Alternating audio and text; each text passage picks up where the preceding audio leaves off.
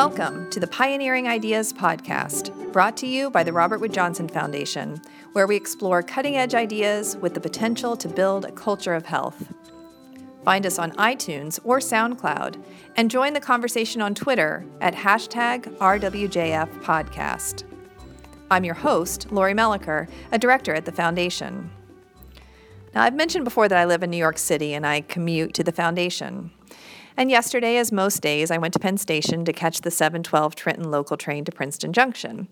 Now, I only had a few minutes before my train was scheduled to depart, so I decided to squeeze in a coffee purchase. I saw that Zaro's Bread had a really short line, and so I headed over there. I stood in line behind one guy, and as he made his order, my heart just sank. This guy was ordering 3 bagels toasted with cream cheese, not at all a quick order. So as soon as his words come out of his mouth, I start getting that agitated feeling that those of you who have to catch a train or a subway are familiar with. Do I have time to get this coffee? I really want this coffee, but should I just abandon this and go catch my train? And then this frustration really turned to agitation because, actually he was in the wrong line. He was in the line for coffee and for quick pastries. There was another line around the corner where you can go order the things that take a lot more time. So I look around, and to make it worse, nobody else seems at all perturbed by this person who isn't following the rules. In fact, the woman who worked at Zaro's was being really nice and friendly to this guy. She called him honey, and smiling, she told him if he wanted to, next time he could use the line on the other side, and she handed him his change. And then she turned and she smiled at me. And because it is physically impossible not to, I smiled back. And right then and there, my morning just changed. As she handed me my coffee, she told me to have a great day. And because of her kindness to me and also to that man, I began to do just that. I smiled at the people I passed as I went to my seat on the train. On board, I looked up from my computer to smile at the conductor when she took my ticket, and she smiled back, and then she smiled at the person behind me on the train. And I tweeted that day that the smiles that woman in Zaro's shared with me and the other commuters that she served that day sent kindness and goodwill up and down the eastern seaboard. In today's episode, you'll hear a lot about sharing. Our guests talk about sharing in health and healthcare delivery and research. You'll hear about sharing in medical education. We'll talk about the concept of sharing personal health data for the greater good. And we'll talk about the sharing economy. Rachel Botsman describes the theory of the sharing economy in her book, What's Mine is Yours: How Collaborative Consumption is Changing the Way We Live. Now, if collaborative consumption is a new term to you, the companies Airbnb and Lyft are likely not. Rachel visited us at the Foundation last year and sat down with my colleague Hillary Heichman to discuss what those of us in health and healthcare might learn from companies like these. How could we be sharing resources to improve our well-being? Let's listen to their conversation.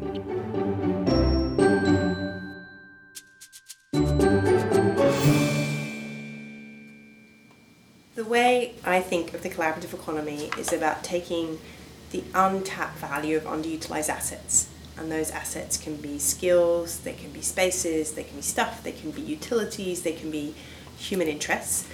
And putting those assets into collaborative models and marketplaces in ways that generate empowerment, access, and efficiency. So in financial services, you've got examples like crowdfunding platforms like Kickstarter, peer-to-peer lending platforms like Zopa. We're just starting to see peer-to-peer insurance, so Friend Insurance in Germany is a good example. In transportation, is one of the fastest growing sectors. You've got everything from things like Zipcar to bike sharing systems to new taxi operators like Lyft, open ride sharing platforms like BlaBlaCar. Hospitality and travel, Airbnb is sort of the poster child, but there's many other players out there. So those are a really interesting array of examples, and I wonder if you could start to talk a bit about how it applies to something near and dear to us, the idea of better health and better healthcare. So even though the examples look different on the surface, if you look at some of the principles that stitch them together, things like trust between strangers and how trust can be this new social glue in community. You think of concepts like idling capacity, so this wasted value in assets. You can start to see how it can be applied to reimagining health within society, whether that's reimagining the relationship between health professionals and patients, whether that's reimagining broader healthcare services and support services for care of the elderly, care of children. So much of healthcare suffers from the problem of layers of redundancy in people and processes which make it unnecessarily complex for the person who actually needs them. So the core principles can be applied to many different needs across health. And can you give a few specific examples that are already going that are related to health or healthcare? I know that you've said that this is largely an open frontier available for lots of innovating, but there are a few examples already. Yeah, I mean, I am surprised by the lack of examples in this space because it's such a fertile ground, but you do see the early examples that are emerging are definitely where there is a immediate need for some kind of care, so whether that is elderly care, disability, childcare, and reimagining that relationship with the provider. So Silver Troopers in the UK, Southwark Circle, The Good Gym, Care Seekers, these are all examples where people are disintermediating the traditional processes to create a more direct, meaningful match. And I've heard you mention Landshare. Could you describe that example? So Landshare is one of those examples where it's like a garden dating agency and matches people with space for food to grow with people who want to grow food. But then the other thing I love that they throw in the mix is people with the knowledge to grow food, which is often older generations. They have the time and knowledge and skills to offer this. So you see these really beautiful ecosystems of micro communities emerging where tens of thousands of people all across the UK are not just growing their own food, but they're sharing in the experience. And then you see these byproducts emerge where they start cooking for each other and sharing meals for each other, and support systems emerge. Because when they actually start to know their neighbours and interact with them, and food is such a common thing to bring people together, they find a support system within that community that would otherwise be hidden. And that's, I think, the real power of this, is that often the asset that you start with, the asset people think has value, it's the hidden asset, the support systems that exist within neighbourhoods and communities that starts to emerge.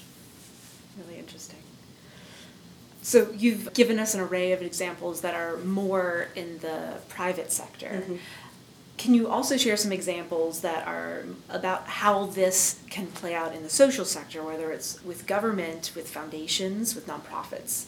How is the social sector tapping into the collaborative economy? So again, it's early days. Some of the ways that I've seen it being applied that have traction is emergency response and resilience planning. So the White House do in fact have a team that are focused on, they've now got 10 startups in this space reimagining resilience planning. So just to give you an example of that, TaskRabbit, which on the surface is a marketplace where people post errands they need doing and then people offer to run those errands, has become an on-demand switch to volunteering during times of crisis.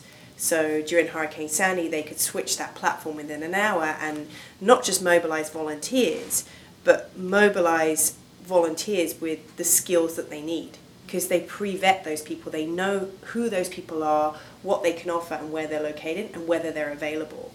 And it's those kinds of solutions I think are really exciting, because it shows this opportunity to identify what people genuinely have to offer and want to offer, and then where you need something really quickly, and then you can create these matching systems.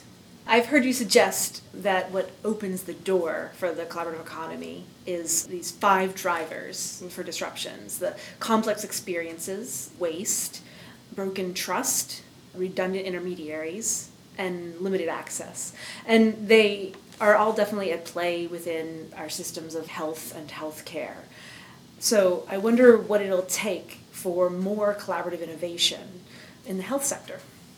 What you see is innovation can happen around one of these opportunity areas, or it can be a fusion of things. So complex experience and redundant intermediaries you commonly see fused together because one is a cause of the other. So I think what it needs, to be honest, is like any other, it needs visible projects. It needs champions that really understand this space and are saying, let's apply this to healthcare in a really big way.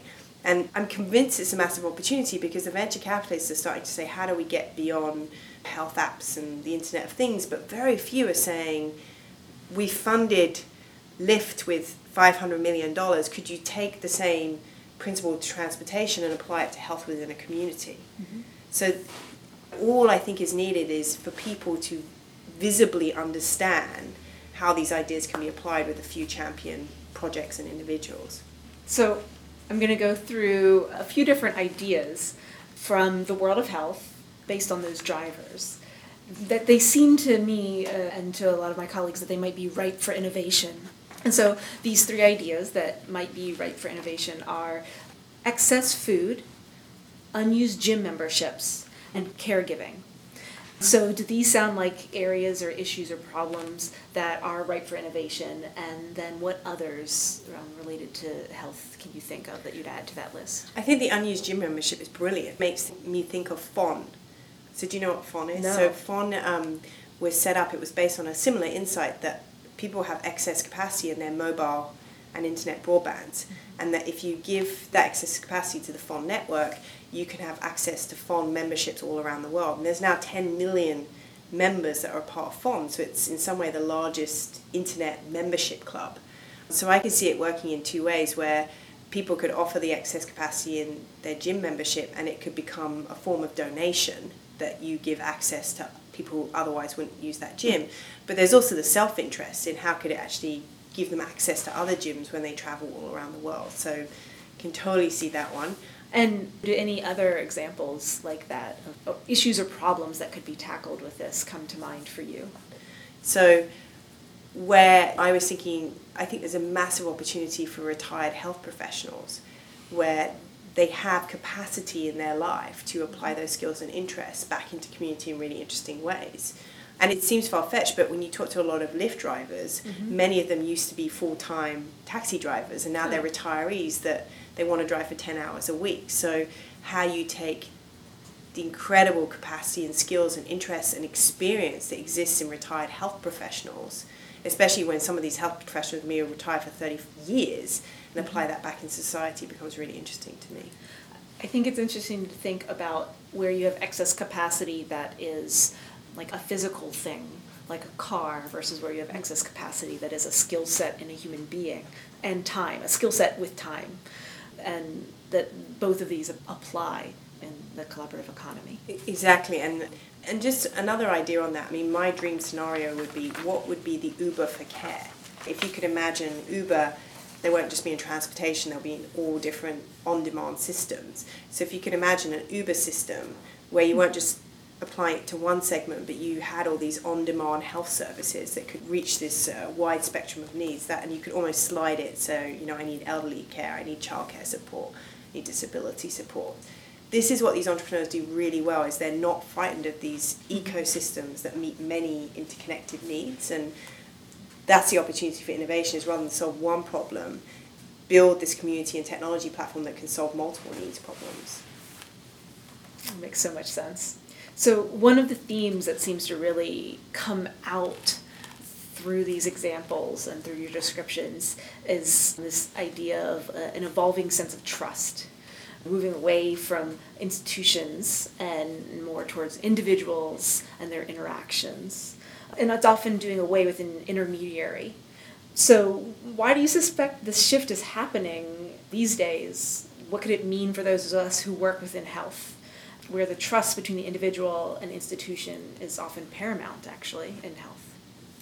Well, I think you see 2 things going on simultaneously. So the first is collapse in trust in one side. So if you think of the 20th century, it was an industrialized age where big companies, big institutions, we trusted them to do the right thing. They told us what goods and services that we could use, and it was a very transactional relationship. It was one way, and that's what's exploded, is that people expect in many of areas of their lives for these 2-way relationships. They don't want these cold transactions. And then the flip side of that is that we see the rise of peer trust. We see the rise of people trusting individuals more than they trust traditional companies. As to why that happens, it is so tied to technology. So people are far more fluid in the way that they form relationships, and they are used to forming connections really quickly. So this notion of trust having to be built up over time is something that's changing really fast. But the other thing I think is really interesting is the resurgence of old ideals. And whether that's the rise in crafts and making stuff, the interest in growing your own food. There is this real sense of, yes, we are hyper individual and we are disconnected in many ways, but there is an innate sense of community and desire for community that you're seeing rising up in this generation. And some of the research shows that it's just a backlash against consumerism and sort of the boomers and the Gen X's, that they built this hyper individualistic culture. An easy way to describe it is this shift from a culture of me to a culture of we, where people were actually really hungry for these new networks of trust in their lives. And how do you think that's affected by the way people interact in the virtual digital space these days? The way people interact digitally, it is about these fluid connections. It is about being able to get a real sense of who that person is in the digital world and being able to verify that person is the same person in the real world.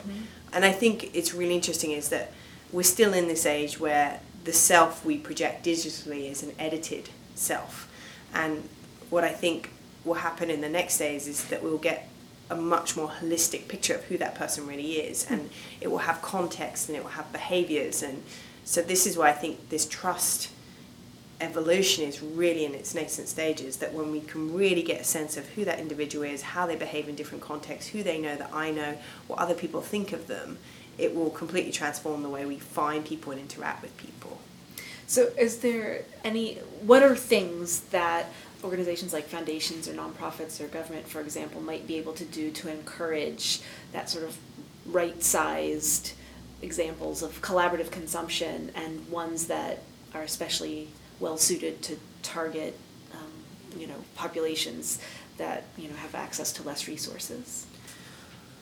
Wow, I have so many ideas on this, but just to give you sort of a running list, the first is taking entrepreneurs who are 5-6 years in, they're a little bit tired of building their business, but they're not looking for a sabbatical. They're looking to take everything they've learned and apply it in a really different context.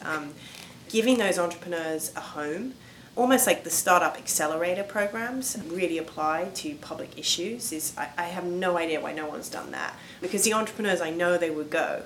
So it's kind of like an academic sabbatical, but it's like you have so much wisdom and insight into this marketplace. If you could apply it to a public issue, we could get these incredible new sources of energy and creativity. So that would be the first one. The second is spotting. So there's brilliant examples that exist in other parts of the world that are hyper-local, and how you don't reinvent the wheel, but you take it and you find the local and the cultural application in many different... So I see... in the same way like P&G created Connect and Develop to spot all these ideas in different parts of the world, how could you create some kind of Connect and Develop program where you were spotting things that could be replicated with very little adaptation?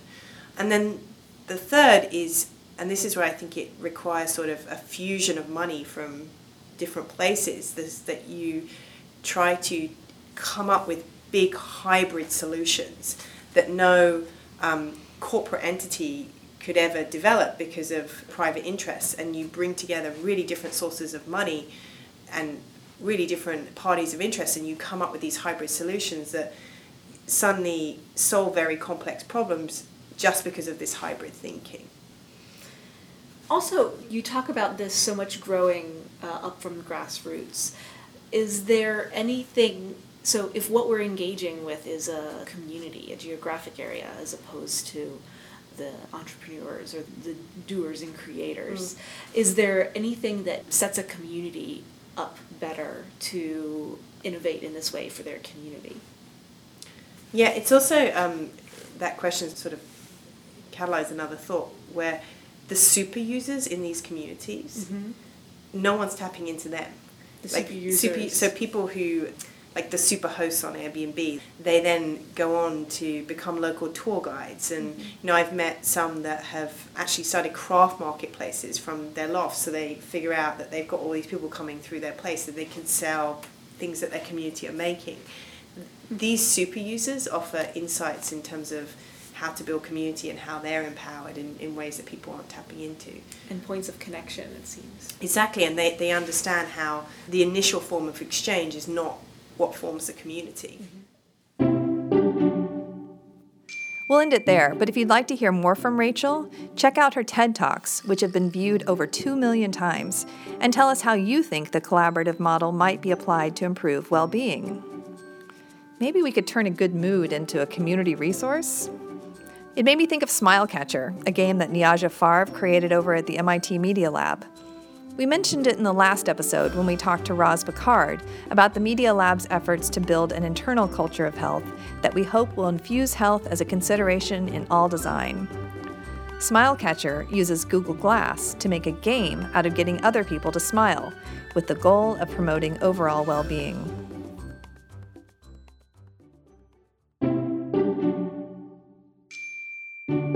I was recently at South by Southwest, the annual music, film, and interactive festival down in Austin, Texas. One of my favorite sessions was about agile approaches to cracking urban challenges. The panelists talked about applying what we know about agile software programming and lean startup methods to accelerate improvements to city life. Eric Heckler, director of the Designing Health Lab at Arizona State University and a grantee of ours, is asking similar questions. Only instead of applying these methods to urban planning, he's applying them to science. Working with partners, Eric is exploring whether a more informal, iterative approach to the research process can speed the development of effective behavioral interventions. In other words, could agile science help more of us adopt healthier behaviors faster? Eric recently spoke to my colleague Paul Torini by phone. Here's their conversation. So thanks for joining us, Eric. Thank you for having me. So where did this idea come from? I think in many ways this started when I was a postdoc at Stanford. And in particular, when I was at Stanford, I really started to get more connected with both the design school, the D school there, and also I got more and more interested in human-computer interaction, a subfield of computer science, where they really take advantage of the idea of design thinking and iterative development.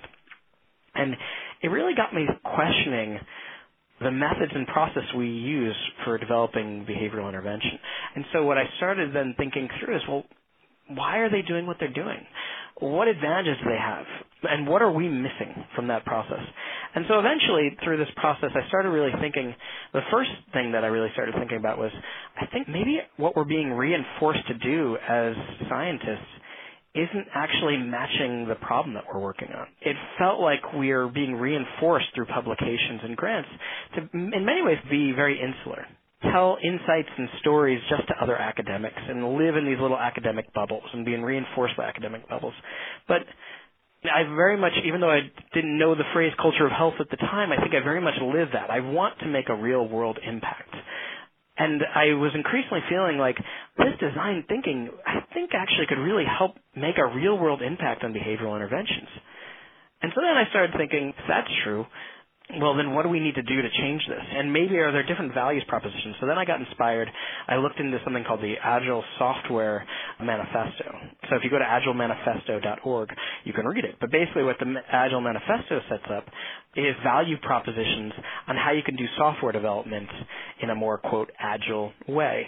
And I won't get into the details on it, but it's interesting because it's an outcropping, a logical outcropping from design work where, in essence, there's a strong emphasis on rapid iteration and doing these what they call sprints, where you come up with your smallest little question that you can ask and then run a little sprint that takes a week, 2 weeks, a month, if you will, depending on which agile method you're using. And then you're always bringing it back to the customer. And you're, again, just like in basic science, you're bringing it back to observation. You're always bringing your little question back to the customer to know if you got it right. That sounded really interesting to me, and that made a lot of sense. It was breaking down a very complicated process of building something that works in the real world, a software, and making it into very small actionable steps and constantly allowing observation to be the guidance of truth. I was like, well, that sounds pretty much in the spirit of science to me. And so then I started thinking, well, then how do we start reinforcing that? And since then, I first developed these value structures, which I presented in 2011 at a Stanford BJ Fogg's Mobile Health Conference. And from there, I've just been iterating on this, the values and the propositions, and in particular, how do we really incentivize real-world science, or what I've been now calling agile science? So will you talk a little more about what the problem that Agile Science is trying to solve? Sure. The main problem, there's many problems that are involved with trying to help people live healthier lives through behavior change. And I think a core issue that we're trying to resolve with Agile Science is trying to figure out how do we make our methods and processes really match up to that complexity. You think about the iPhone only came out in 2007, so it's only been 7 years, but it's had a monumental shift. Smartphones in particular have had a monumental shift in how we think about what is possible for behavior change. How do we develop methods and processes that can keep pace with that, but also that can take advantage of these new technologies in ways that really allow us to work in a more collective fashion? And so to me, the problem really is this idea of how do we speed the pace of our work such that it matches the complexity of health and behavior change? For years and years and years, we have used the scientific method to explore interventions, determine what works and what doesn't work. And it's been slow, but it's been rigorous and thorough, and that's helped us move forward. Why can't we, why shouldn't we stay with the traditional approach? I think the core issue is actually not so much the fundamentals of science. I mean, what is the fundamentals of science? It's first putting observation over first truths. Think Galileo when he said the Earth isn't at the center of the universe. That was putting observation over what everyone knew to be true, even though we now know that wasn't true. So one, putting observation over truth. Two, manipulating, creating some way of influencing the thing that you want to study such that you can see an outcome. This is where interventions would come in. But again, even thinking about a biological process or a chemical reaction where you put one reagent with another and you see the response. And then the third part of science is thinking through how do you control for the extraneous other factors that can cause that outcome. So you take that into account. So again, putting observation above theory only, taking advantage of being able to manipulate to draw causal inferences, and then controlling the other factors. I would never say that I want to try to reduce the use of those three strategies. I think, though, the core issue, particularly when you think about behavior, is that we've developed methods and tools that make sense for trying to achieve those goals. One of those being, for example, randomization, particularly a randomized controlled trial for making a decision.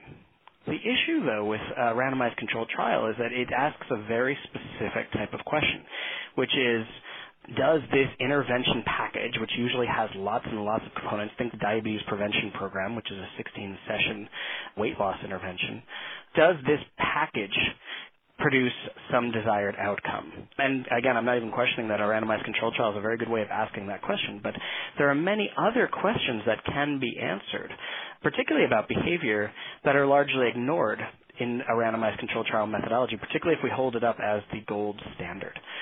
So, for example, what is the right dosage for a given intervention? That can partially be answered with randomized controlled trials, but it starts getting tenuous. What are the decisions that we need to be making, particularly for a person within time? How do we personalize intervention ideas? How do we design systems so that they're usable and something that people really enjoy using?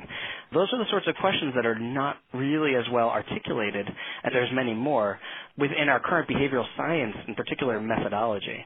So one of the things I want to try to figure out with Agile Science is think through how do we really tackle that? How can we take advantage of the same basic process, using observation, manipulating, and then controlling for extraneous factors, but flip that and think through what are the most important core questions that we need to be answering about behavior now to kind of move that forward.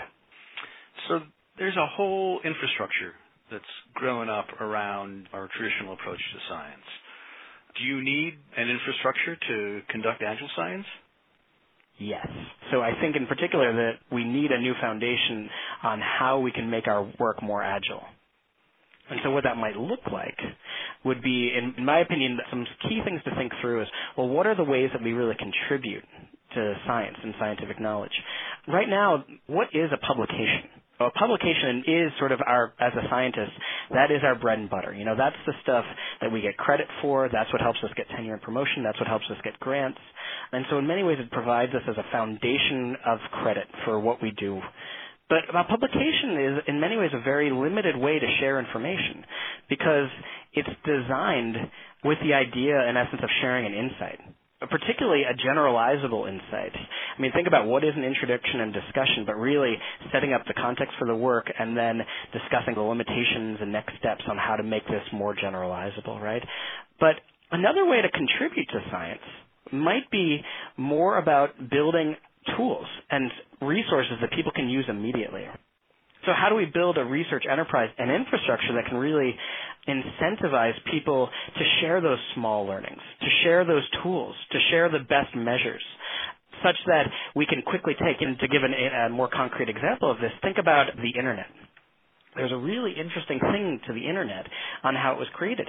In every web browser, there's an option to basically inspect elements. And what that allows you to do is basically inspect the source code. You can see exactly how someone built something and take it and reuse it. Science would do, I think, much better if we could take on that similar approach of allowing people to basically inspect the elements, not just rehash what might have happened through the method section, but literally just take someone else's work, tweak it for your own question, your own context, and then use it again so that we're not constantly reinventing the wheel on these basic foundational constructs and concepts we're building on. Mm-hmm. How do we reinforce making that happen, I think, is a key strategy or thing to think about from a research enterprise standpoint. So Agile Science is an idea. You've got some pretty interesting partners and other relationships that you're working to test this idea. How will you know whether it's a success or a failure? I think that is still an open question, to be frank, but I think what we're trying to strive for is partially articulating what are those. I think it's less about actually the very specific scientific questions in terms of behavior, and I think it more gets into understanding Agile Science will be a success if we can develop a culture around science that really is better facilitating this rapid collective sharing and knowledge generation. The way we can know if Agile Science is working is if we are moving the needle towards collective scientific action. Talk about the outputs of Agile Science and how that might contribute to building a culture of health. Sure. Right. A very concrete outcome of Agile Science should be making better behavioral interventions, ones that will get people more physically active faster and can reach a broader segment of the community, such that we really allow people to make the choice of being healthy. So that will be a key part of facilitating a culture of health. I think another part, though, is also there's a lot of discussion within health promotion worlds on things like community-based participatory research or patient-centered outcomes research. So I think another concrete outcome for this is trying to make a place where those voices can be heard and actually integrated into the scientific process.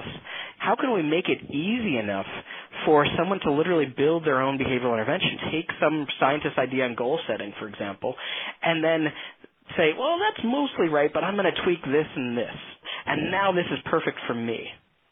That would be a really interesting outcome because we're basically allowing the collective action, but we're also allowing people to actually enable them to own their own health and personalize it eventually through making this process simple enough to really become active citizen scientists, if you will. That's a very exciting vision. Thank you. So, Eric, thanks for your time today and suffering through all my questions. I really appreciate the answers, and I hope our listeners enjoy them. Thank you, Paul. It truly was a pleasure. You can learn more about Eric's work and how to get involved at rwjf.org/podcast. Continuing with the theme of collaboration, let's shift gears and look at some innovative work that's happening to make med school a more collaborative, compelling experience. My colleague Mike Painter heads up our work in this area. He's a senior program officer here at the Foundation, as well as a family physician.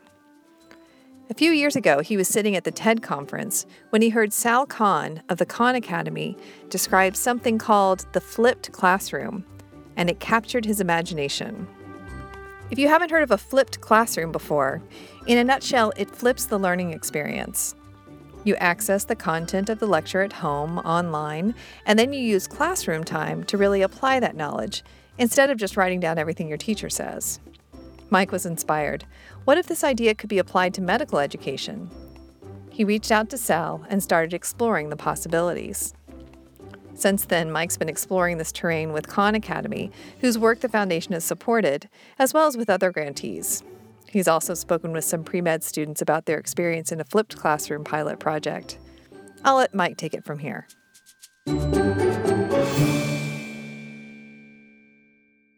Hi, everybody.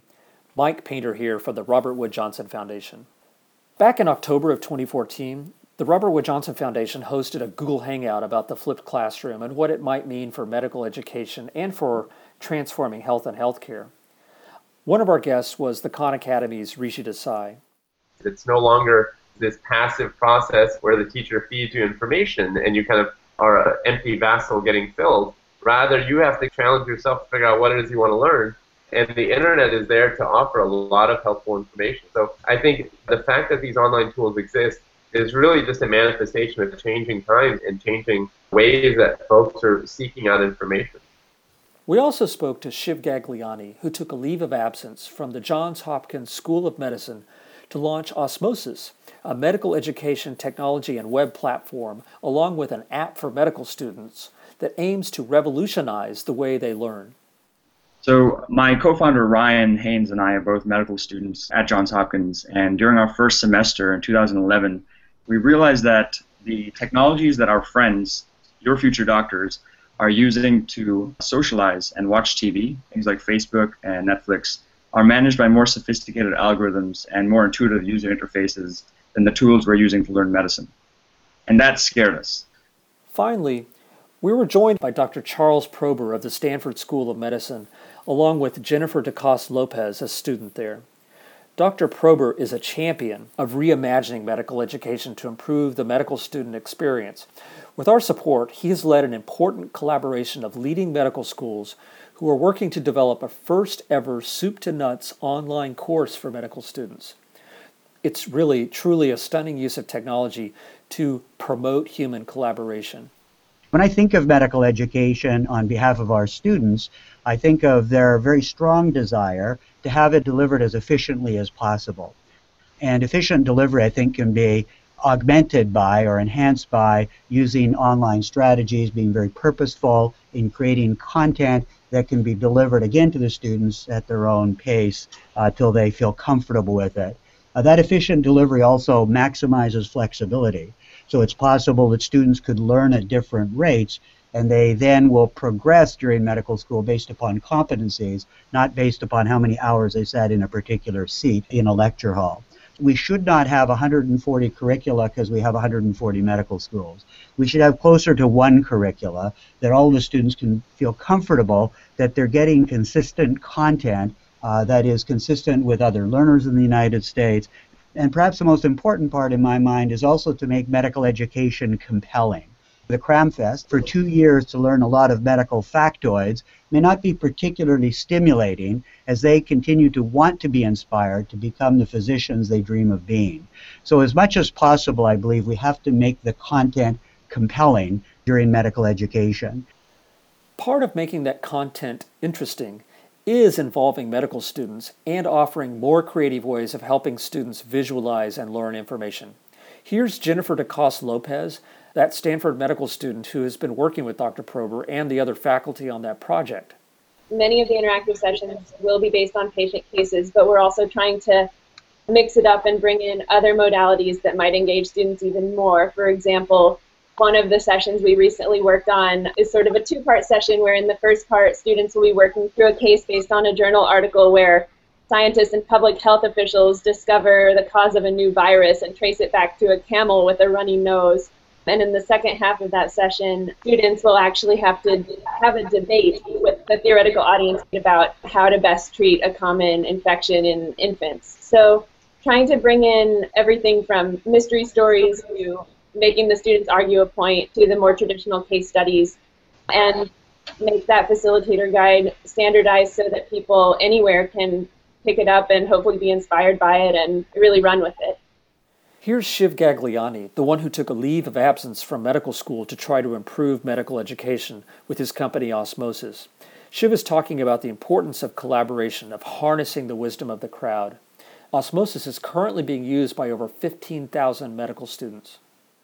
And these are all busy medical students, so we realized that we had something there in terms of the crowdsourcing, where it isn't just one man or one woman teaching everyone. It has to be a diffusive process where people can teach each other.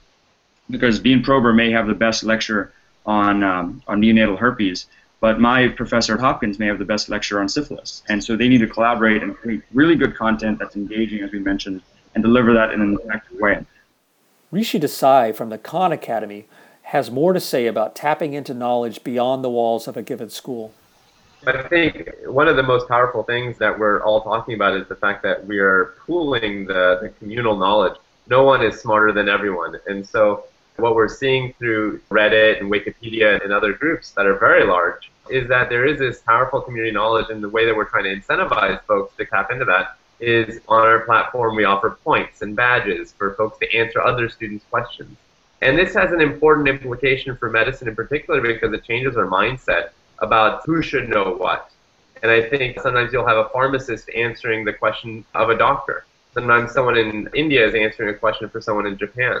And so this international piece, the fact that I can do it on my mobile phone, the fact that I'm actually being not just asked to be a consumer, but I'm actually challenged to be a productive member of the community is a very important part of this. And it's actually probably one of the most interesting and exciting things that's coming out of it. Jennifer says they're hopeful that the consistency across schools will lead to valuable sharing among students across the country. If students are aware that they're getting similar content to people across schools, at this point it's so easy to reach out to someone across the country. For example, at Stanford, without any prompting, not part of any assignment, students each year create really elaborate study guides through some platform that many people can share on, usually Google Docs. So by the end of the course, without it being part of any assignment, a really incredible amount of learning material has already been spontaneously created. And in our project, we actually are purposely not creating certain content. For example, we're not creating a study guide, we're not creating a bullet-pointed list of everything you should know, because we expect that that'll come organically from the students, and we think that students are the ones who will know best how to make that content, and that in itself will be part of the learning process. And a really critical part of this flip is about those intangible skills, about learning them during the valuable classroom time. Here's Rishi talking a little bit about that. The factoids, they just don't get used in my daily practice, to be brutally honest. I mean, what I'm doing every day is communicating information to patients and trying to convince them that this is one way to think about things and laying out all the options. I think what we're advocating for here is saying, look, if we can actually take a group of intelligent, motivated folks, and they have 2 years of medical school, let's figure out the best use of that time. Let's say that they need to understand the language of medicine. That's frankly probably the easier part. Let's teach that language in an effective way. Let's put it online. Let's do question banks and offer them interactions and articles and all sorts of intuitive pieces that will get that language across. But then let's use the in-person time to challenge folks, like Jennifer was saying, with debates. And let's say, look, you've had this scenario. Why don't you explain to this patient how you would think about this? And really taking all those skills that you learn in the 3rd and 4th year of medical school and front-loading that and saying, look, that is actually medical school. Medical school is practice. Real practice with real people around real issues. And I think that's what the future of medicine then begins to look like, because you can take this didactic piece out and do a great job online, then the offline piece becomes very empowered with time and resources to go ahead and actually do those intangibles, which really should be, I think, 100% of what they do. Recently, I also got to speak with 2 great pre-med students, Viviana Torres and Yodit Atzbeha, who participated in a pilot flipped classroom.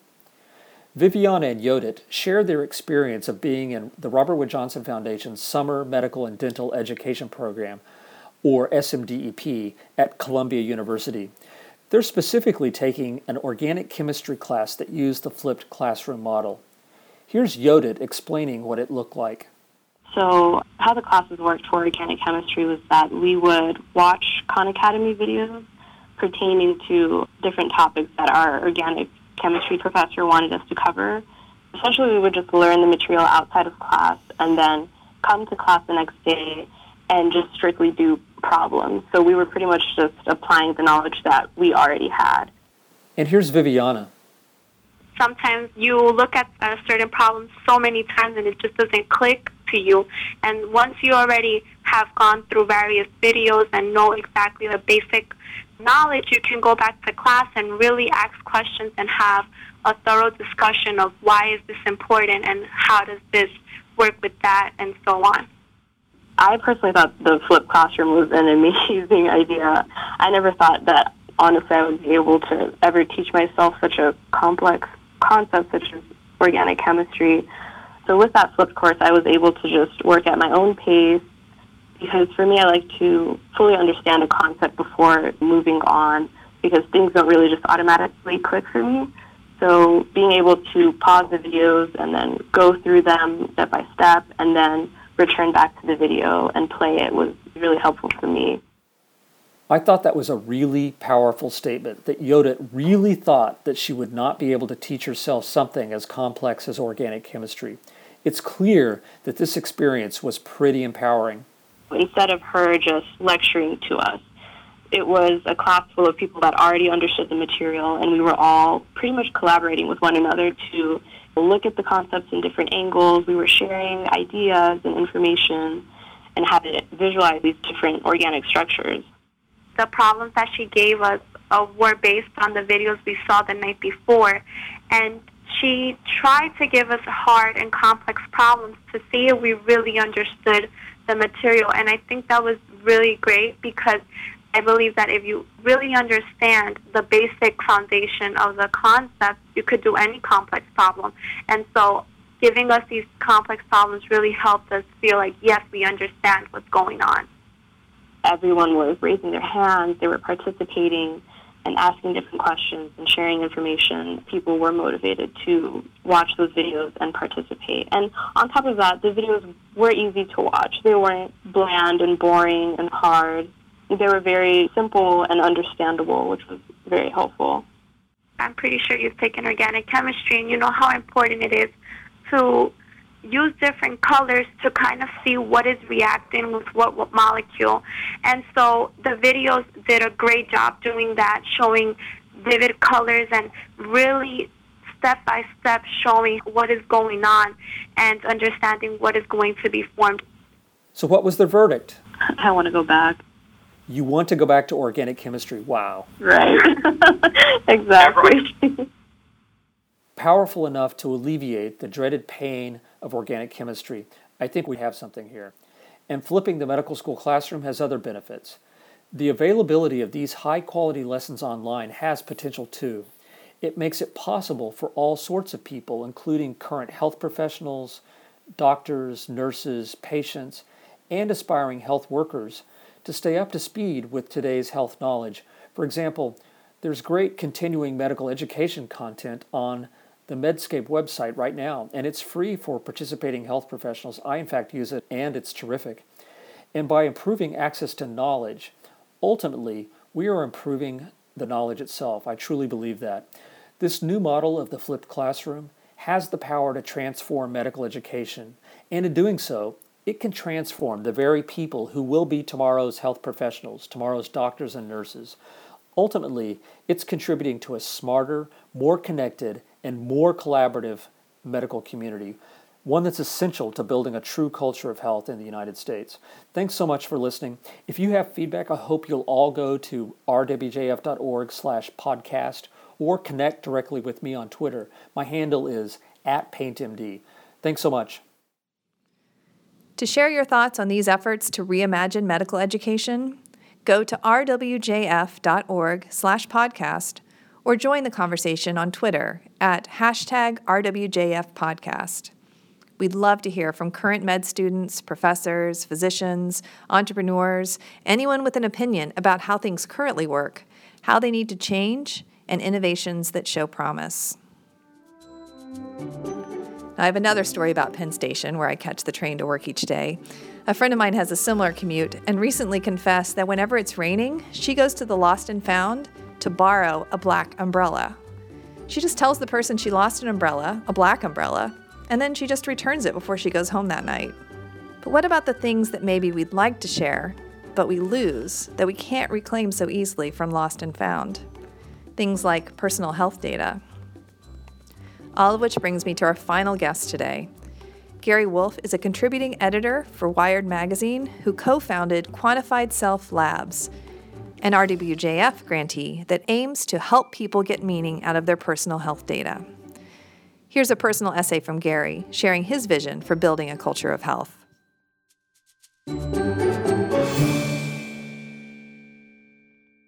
Someday, you'll have a question about yourself that impels you to take a close look at some evidence.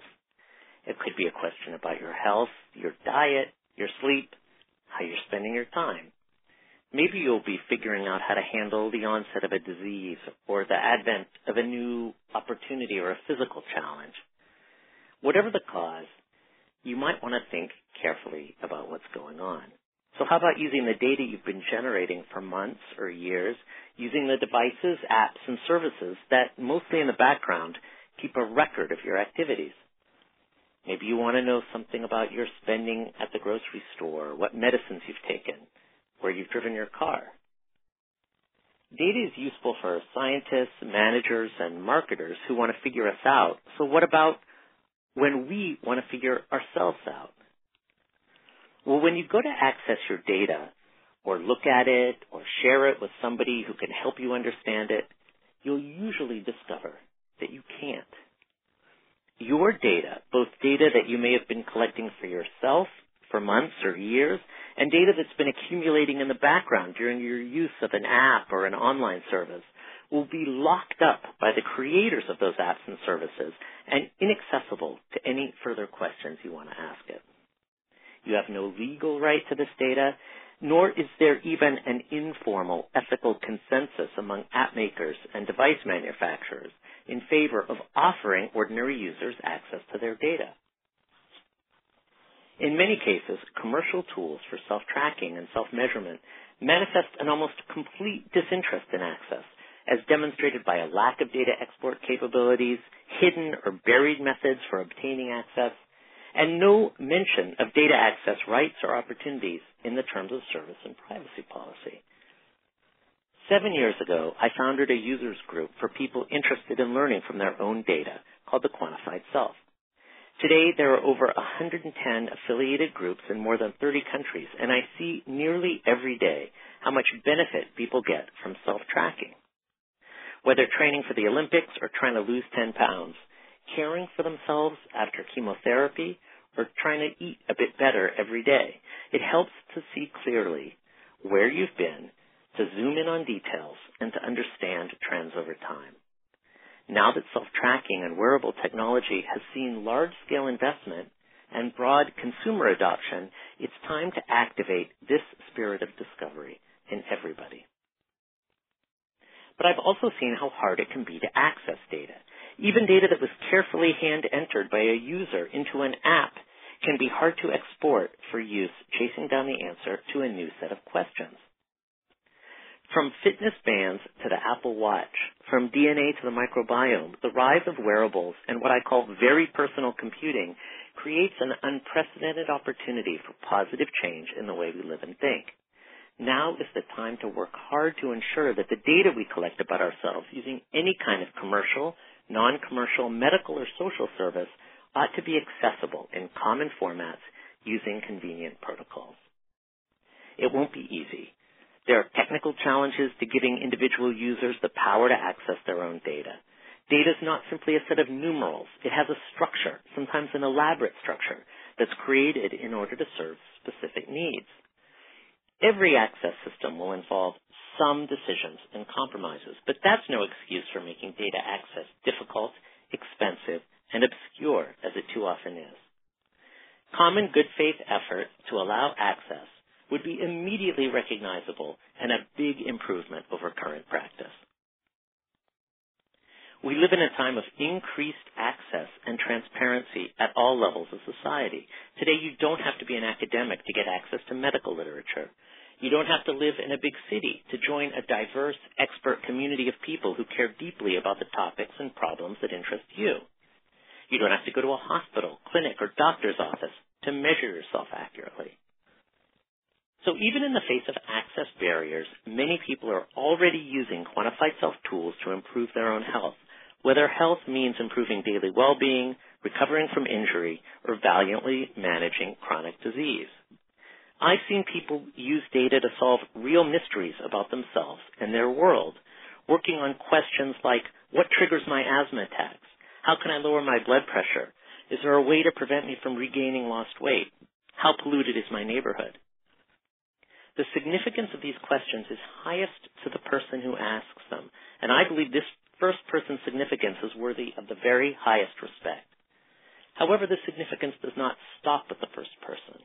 When we have access for ourselves, we can choose to provide this access to others, initiating collaboration with peers, sharing data with our caregivers, collaborating with public health researchers, and advancing our own knowledge and skills so we can become a resource for the people around us. A new way of knowledge-making, a new way of thinking, premised on openness, creativity, and self-efficacy, is emerging from the pioneering uses of these new tools. Access to our own data, the data we generate, is crucial to building a culture of health, where each of us has the best opportunity to live our healthiest lives. Obviously, access to data is not the final step, but without access, we can't even begin. So let's get started now. I'm Gary Wolf. Find me on Twitter at AGARCUS and tell me what you think. And share your vision for building a culture of health at rwjf.org/podcast or on Twitter at #RWJFpodcast.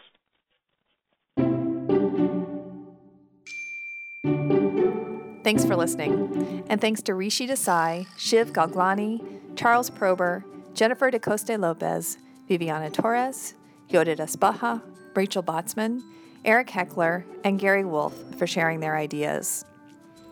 You can subscribe to RWJF's Pioneering Ideas podcast on iTunes, where you can also find past episodes. Join the discussion about the ideas in today's episode and find related links, all at rwjf.org/podcast or on Twitter at #RWJFpodcast. In our next episode, we'll talk with Stanford's Jeremy Bailenson about the possibility of using virtual reality technology to teach empathy.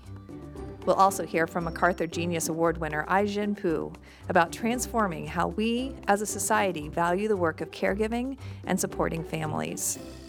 Until then, be well, and thanks for listening.